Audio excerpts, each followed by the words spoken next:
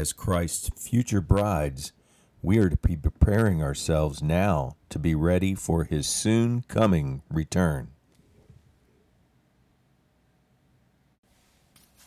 Top of the morning to you.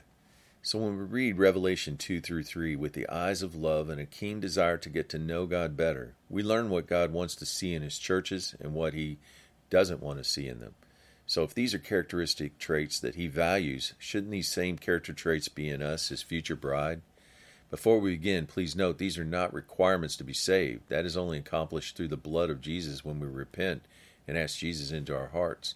The following traits and characteristics of what God expects in his church are things that can only be accomplished through the help of the Holy Spirit. They are not things that we can accomplish through our own efforts.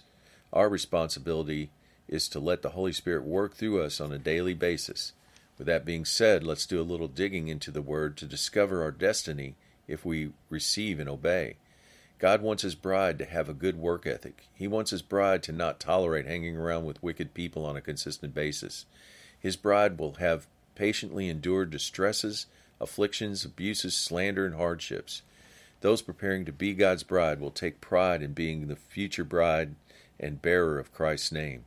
God expects those preparing to be the bride to be energized, not weary, to hate sin. They are not to deny their faith in God. They are to perform service out of love, not ritual. Their recent works are numerous, and their last works are greater than their first. God's bride-to-be can wear white because her heart is pure. She keeps God's word and guards his message of enduring patiently.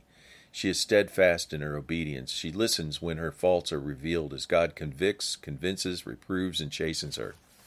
Things God dislikes in someone preparing to be his bride are leaving their first love, trusting in riches more than God, listening and obeying false teaching, giving in to the temptation of lewdness and sexual sin, idolatry in any form. They don't hate sin, no fear of the Lord, tolerating people leading others astray, in other words, the Jezebel spirit. When her faith in God is dead, when we disobey God's commands, when we are lukewarm in our faith, and when we are prideful. Our job as future brides are to be vigilant and repent when we see these sins in our lives.